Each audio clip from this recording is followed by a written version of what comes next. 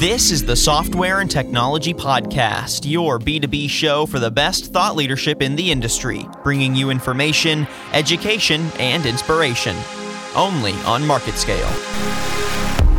The more diversity of thought of the people working at tech companies, the better. The blockchain idea was around 91, the same idea of in the digital world, we need verifiable documents.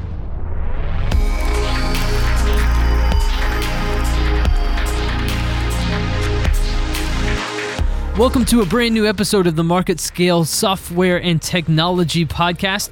I'm your host today, Tyler Kern. Thank you so much for joining me for this episode of the show. We have a huge show lined up for you today. I think it's going to be a lot of very, very interesting content, and some of it revolving around artificial intelligence, AI. And our first feature of the day is going to be with Ben Taylor, the Chief AI Officer for Ziff AI. And he performed a little experiment over Christmas and wrote an article about it on LinkedIn that was really interesting and I think really enlightening and might help chart the future a little bit of what artificial intelligence can really do in the future. Now, he set up some cameras in his home that then recorded what his children were doing and used artificial intelligence to try to determine whether or not what the child was doing was a good thing or a bad thing. So if they were, stealing cookies out of the cabinet or out of the cookie jar when they knew they weren't supposed to, AI was able to 84% of the time correctly label whether or not their conduct was naughty or nice.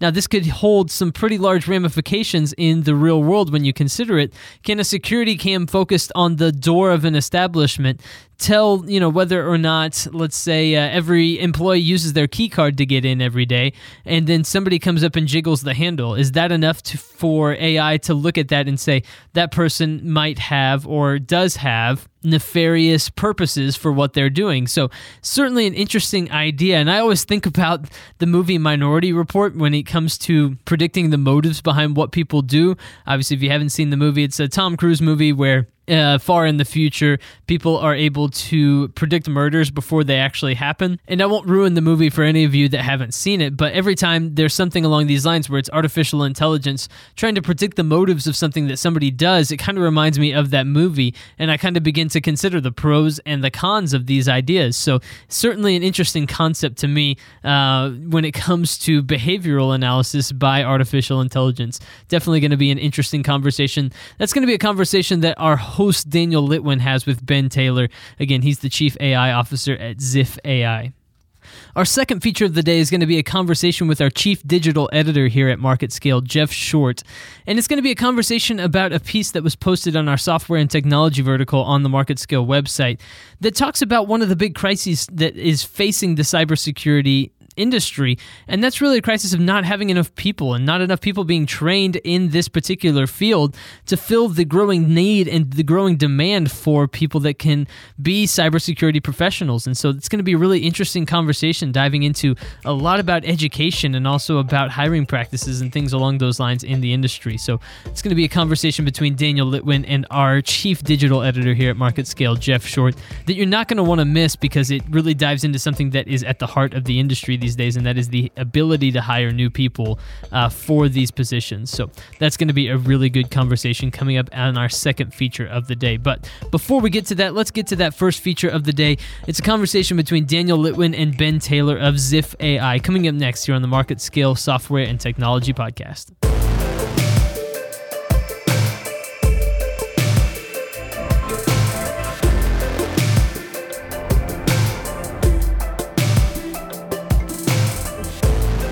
All right, we're rejoined by Ben Taylor, Chief AI Officer of Ziff AI. Ben has been on our Software and Technology Podcast several times before. He did a mini-series on bringing AI to your business. We broke down why it's useful, what the most common pitfalls are, how you can convince data scientists to get on board, how you can convince executives to get on board. It was a great conversation. I'll link to it in the bottom of the description here.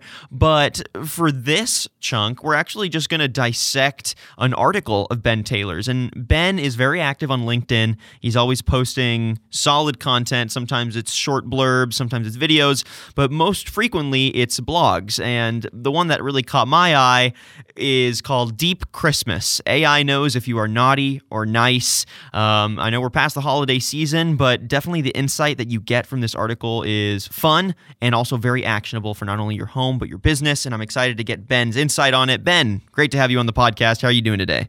Good. Thanks for having me on again. Absolutely. Yeah, that was probably my longest intro of you ever. We've done so much content together now, it's just going to keep getting longer. That's good. I'm definitely not complaining. So, Ben, this article, Deep Christmas, AI knows if you're naughty or nice, what even spurred the idea of, okay, let's have AI try to detect if there is naughty behavior or nice behavior?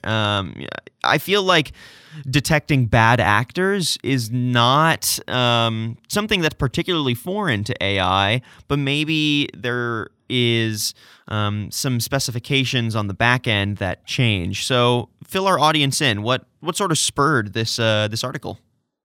Yeah, so video surveillance is something we've been working on for a while, and a lot of people have been excited about video surveillance in general because there's a lot of information. But the problem with video surveillance is most of it is not actionable. It's actually overwhelming. So you need a human sitting looking at kind of a monitoring queue where they're trying to look at all these video feeds simultaneously. So one of the things I was dealing with personally is we have a 4-year-old that is very, very active, much more than the other kids that we've had, where he'll create these unbelievable messes. And I posted a photo in the blog where you can see one of these messes where it's milk and eggs all over the floor. And when you find these types of things, this isn't an instant thing. It takes a while for him to do this. And he's taken all the spices out of our spice cabinet and cupboard and put them in a bowl, mixed them all together. So he's done different things like that where when you find out about it, it's a big deal. It's an hour of your time, or it's a significant amount of money. And so that was kind of something personally that was interesting. The fun thing with this article is it actually has, surprisingly, there was kind of a nerd or geek trivia connection. So there's a cartoon called Futurama where there is a robot Santa Claus, and he decides that everyone is naughty. And then goes on a murderous spree. Yeah. So if you look at the actual graphic that we have at the top, that was coming from our design director, and it definitely looks like the Futurama evil Santa Claus. And so the main point of this was to demonstrate how you can manage a very complicated video feed and get it closer to something that's useful. So for this setup, we had 7 video cameras. For the one of interest, we just focused on one, but potentially you could apply this across 10 cameras, 100 cameras, 1,000 cameras to comprehend actionable events. Right. So what defines that actionable event? How does the AI begin to discern between just frequency for another reason and frequency that could potentially be harmful or frequency that could potentially be devious? Yeah, so the issue is you definitely need to start collecting a labeled set. So that's where you have a video event. So I'm using the Amazon Ring, and the video events are a minute long typically. So you need to have these video events labeled where you know what the outcome was from the event. And so starting out, that can be a little labor intensive where you are reviewing, you're organizing. You can also do something where you don't have any labels and you're just looking for outlier events. So kind of understanding whether or not something is expected behavior or normal behavior. Right. And so that's another way you can catch these types of events where they flag as having very different types of behavior. And I think one last point to throw in there, when you are dealing with video, there's 2 ways to deal with it. So one way, we call that frame level understanding, where think of if you have a gun detector in an airport, you're literally firing every single frame in the video and you're making a prediction on whether or not there's a gun.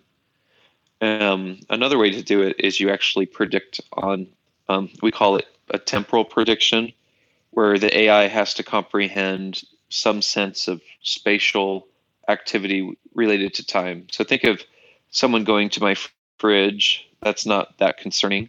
But if you're Right. doing multiple trips to the fridge, which happens during these naughty episodes, that can't be detected with a single frame classifier.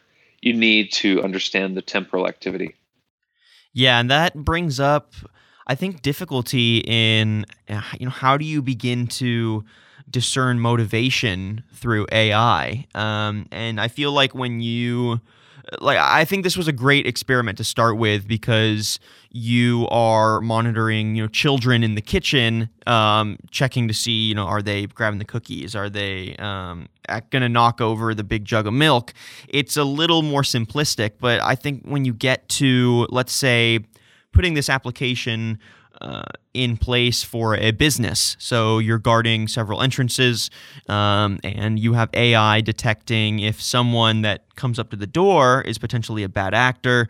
How do you begin to discern that motivation? So what would you say is the next step for this naughty or nice idea if it was applied on a larger scale? How do you begin to fine-tune the naughtiness and really get down to those specific instances of danger?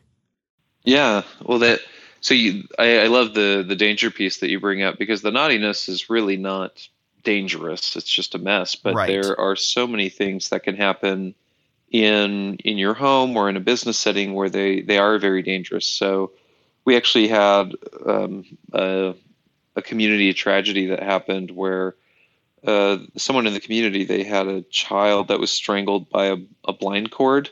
So just playing with the blinds, the 3-year-old was strangled. And apparently this is actually a common thing. I didn't realize this. This happens a lot. Kids, they'll die in a home with these types of hazards that we don't really think about. And then you have classic ones like a child getting a knife from the kitchen or something like that.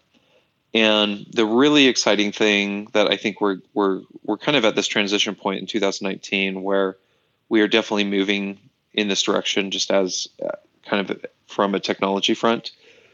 Once you get this level of automation and insight, you will, and it's really moving away from the false positives, because no one wants false positives. So if you have a ring system today, your phone goes off all day long with useless information. The garbage truck coming, a visitor coming, all of the stuff you don't need to know about. And so the main crux of this is actionable AI and actionable review or reactions to this video data, and you need AI to do that. So I guess to wrap up that train of thought, there are so many things to predict, and this example is starting small. We're showing one thing from the audio that we collect as well. You could detect fighting, screaming, yelling, distress. There's a laundry list of things to predict, and we'll definitely move in that direction. Right.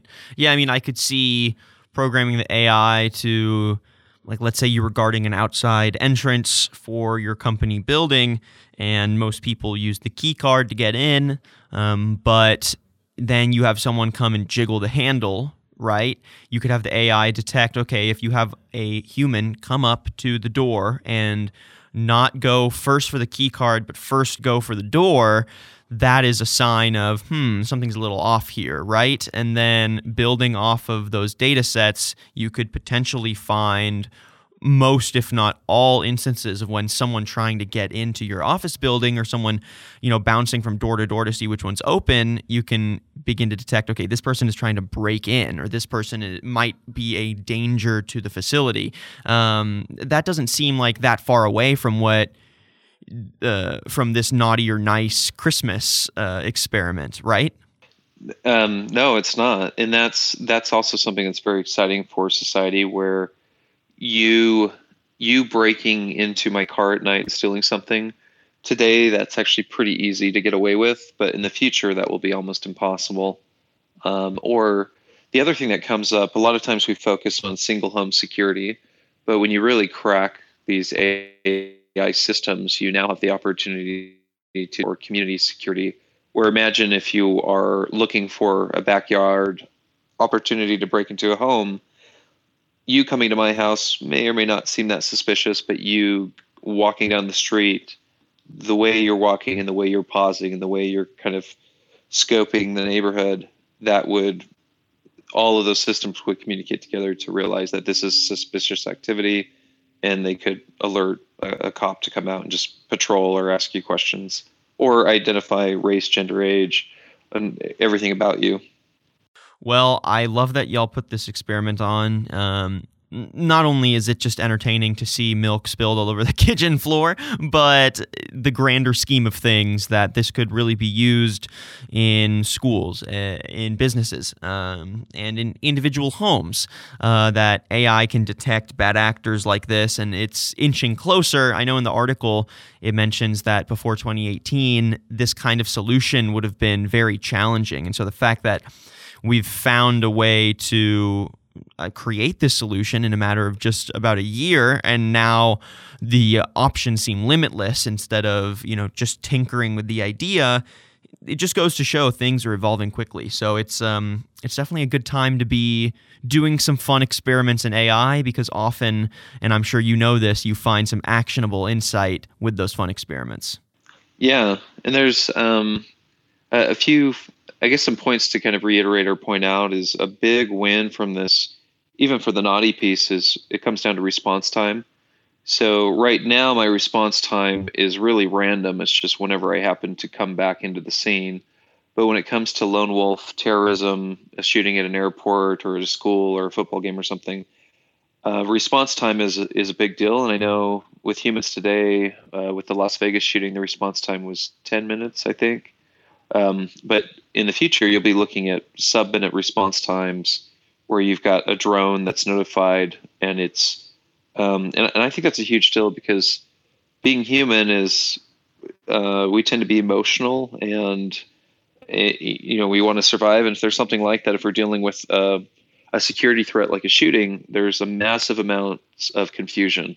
People running, people are yelling, you don't know what's going on. Where the AI has no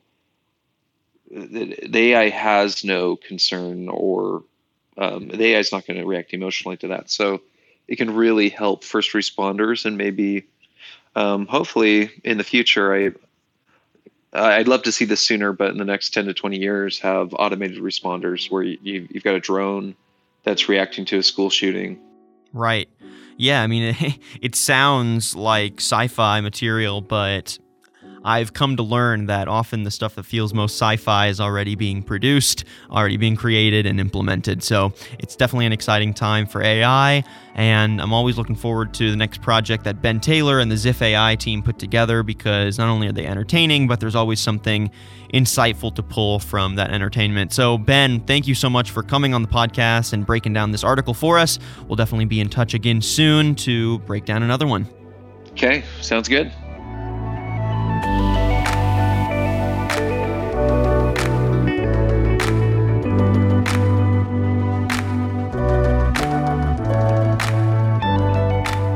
Thank you to our host, Daniel Littman, for that conversation there. And thank you to Ben Taylor for joining us on the podcast today. I always really appreciate his insight, and I thought that was incredibly fascinating, that topic there. I'm very curious to see where this continues to go in the future. All right, coming up next, Daniel Littman sits down with our chief digital editor here at MarketScale, Jeff Short, and they're going to chat about one of the big problems facing the cybersecurity industry. It's a crisis, some would say, and that is the ability to hire people. Are enough people being hired and trained for these particular positions? As more and more people are requiring cybersecurity, we're seeing gigantic hacks and data breaches and those kind of things all over the place.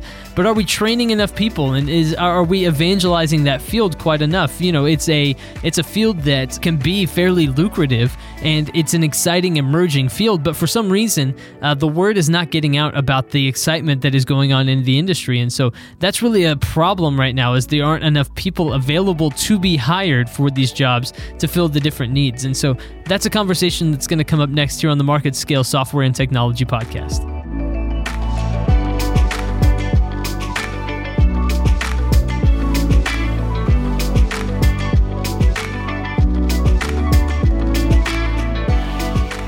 All right. right, so we're rejoined in the studio by Mr. Jeffrey Short. Jeff is our chief digital editor for written content here at MarketScale, and I wanted to get Jeff in the studio to chat a little bit more about this article on really an issue, and it was framed very well in the title, a crisis. We're being dramatic here, a crisis for the cybersecurity industry. Jeff, great to have you in here. How are you doing today? I'm doing really well. Thanks for having me in. I'm happy to be back in the studio. Absolutely. It's been a kind of a hot minute, actually, since we've chatted on the podcast, but I figured it was time to get your insight because this concept is something that isn't talked about a lot, and the fact that there is a shortage of jobs within the cybersecurity industry. You would think computer science, data science, anything that's got to do with code and with putting smart minds to and behind the computer, well, that is one of the leading industries today. So the fact that cybersecurity, which is sort of in that world, but sort of not also, is actually seeing a very harsh issue with staffing those jobs. So, Jeff, why don't you just give us a basic rundown on this article and some insights that you learned from what Beth McIlrath wrote on here? Yeah, so I mean, among all the categories that we cover, I think it's pretty universal. So everyone is talking about how can I streamline processes, can I get things on the cloud, how can I digitize, how can I automate, and for consumers, that's always pretty much a good thing. I mean, it has really made life easier for a lot of people. But at the same time, every once in a while, you hear these big news stories of cyber attacks, hacking, rearing its ugly head on some major companies and data breaches. And I think sometimes people go numb to that, but that's really concerning. And this article really dives into the fact that we have a shortage of about 3 million cybersecurity professionals right now. And in the next 2-3 years, it's only expected to get up to about 3.5 million. That's kind of the estimate. Right. So that's pretty alarming across the board for a lot of different industries. And it's something that now finally people are saying, okay, we need to maybe train people better. Or I know one concern was that colleges had not really advertised this career as a fulfilling, really sexy career. But I mean, It's obviously a profession that's in demand. It's lucrative. So we'll see if that is a direction that this crisis is solved in. Right. Well, and I guess part of it too is just the core of the IT world right now. So your 30 pluses, they didn't even have access to a cybersecurity degree while they were in school. So you have a trained group of professionals that probably wants to be doing work like this, but they don't have the knowledge. And what the cybersecurity industry needs now is people that, they can devote their whole career, their whole attention to just cybersecurity. And if that's just part of your generalist sort of tool set and not a specialized part of what you've learned, then you're probably not going to last at the job very long. It's going to be stressful, and there's just not a lot of incentive to make that leap into the cybersecurity world. Right. And like you said, it's in the grand scheme of things, this is a very new profession, a very new industry. Right. It seems like it's been around for a while, but in the life of a generation, it really hasn't. It's kind of reminiscent to me about when the car was invented, and you have this weird era where, okay, well, we don't have rules for the road. Right. So we have cars, but we don't know how to keep people safe. We don't know how this works. You can't, we don't even have roads that are suitable for cars. So I think it's almost like we're in that kind of era, except for this can really touch millions, if not the entire world, these security hacks. And so what you're seeing right now to sort of hemorrhage this gap before maybe more university trained professionals come along is using military personnel. So these are the people that have actually had really practical and useful experiences.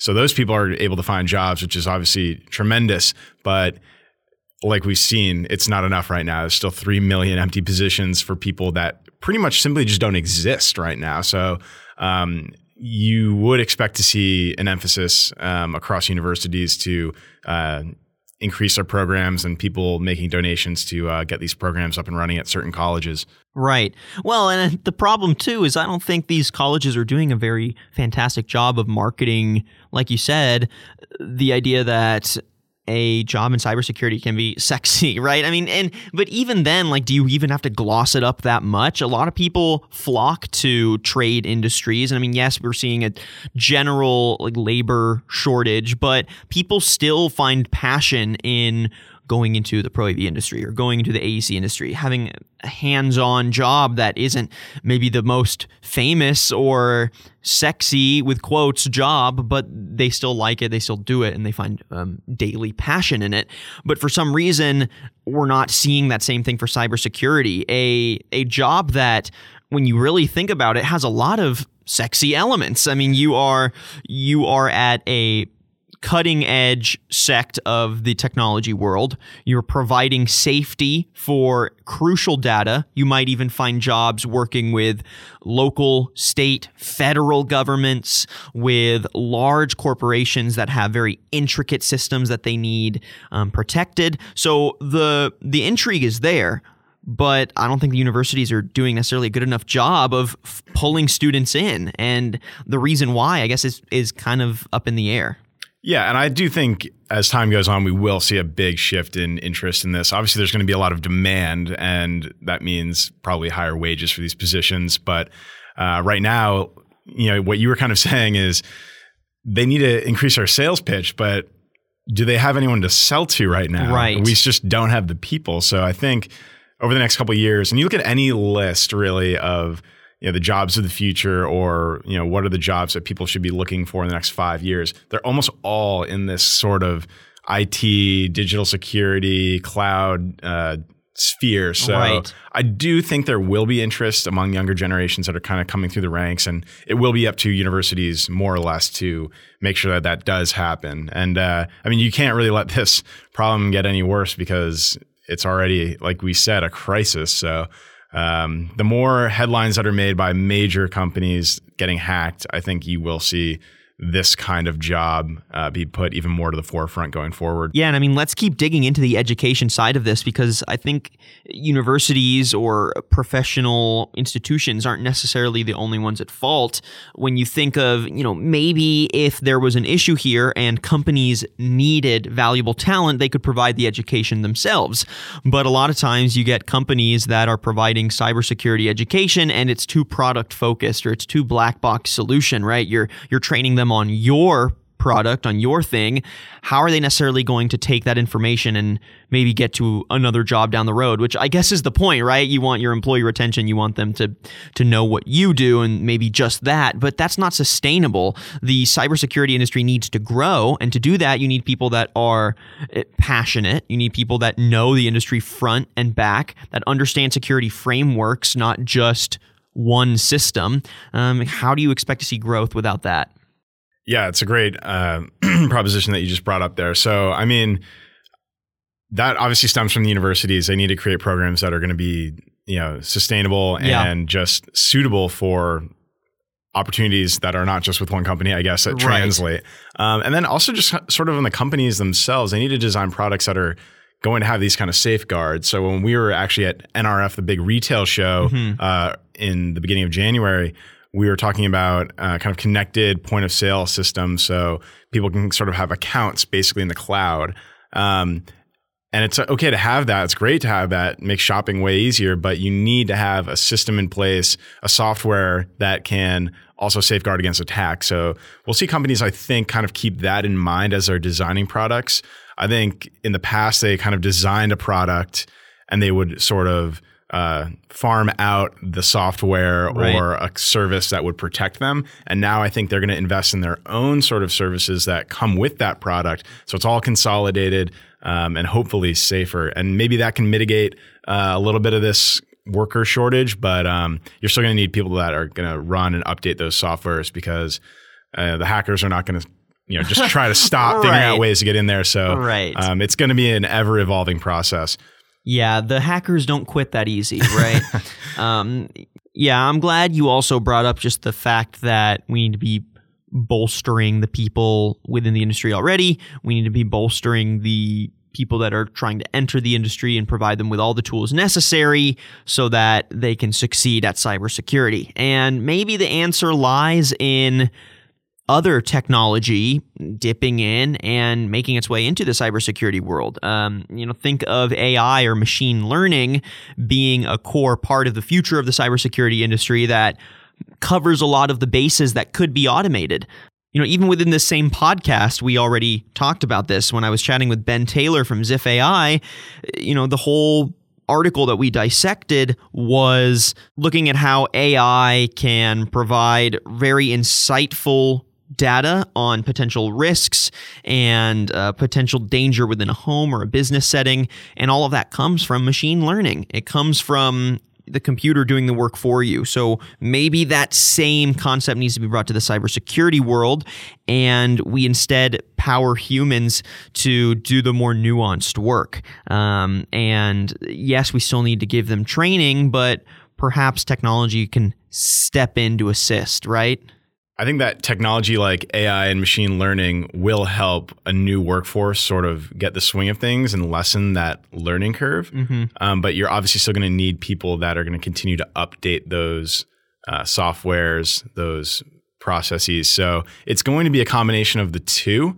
But right now, implementing technology, and it almost seems ironic to implement technology that's supposed to keep other technologies safe right. when we have this shortage. But I do think those tools will be really necessary and will help sort of get this new workforce going. And hopefully, as time goes on, you see a really good balance there between the human side of things and the machine learning that kind of keeps it going. Yeah, I couldn't agree more, Jeff. Well, thanks for stepping in the studio and helping us break down this article. You can read the whole article along with some other supplemental information on MarketScale Software and Technology. The article is called How Can We Solve the Cybersecurity Crisis, written by Beth McIlrath. Jeff, thanks for breaking it down for us. And I don't mean dancing, though. I guess if you do want to break dance for us on the podcast, we're going to have to do a video stream, too. I'll head to the studio right now. Yeah, perfect. All right. Thanks again for joining us, man. Of course.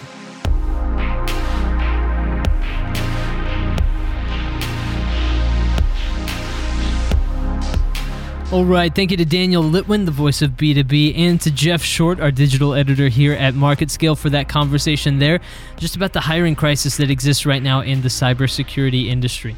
That is all we have time for on this week's episode of the MarketScale Software and Technology Podcast. We do appreciate you listening very much. Just a heads up, I will actually be in Amsterdam next week reporting from Integrated Systems Europe, which is technically a Pro AV show, but there's just so much overlap nowadays between software and technology and Pro AV and lots of different industries that there's going to be some content that bleeds over. And so if you're interested in following some of that content, please head over to our Pro AV vertical page there on the MarketScale website. Click Industries, go down to Pro AV. You'll be able to find a lot of content that is also applicable to software and technology next week while I'm in Amsterdam. So follow along with all of that there. You can also follow along with my journey at MarketScale on Instagram and Twitter as well. I've been your host today, Tyler Kern. We appreciate you listening very much, and we'll be back shortly with another episode of the MarketScale Software and Technology Podcast. But until then, have a good day, and we'll talk again soon.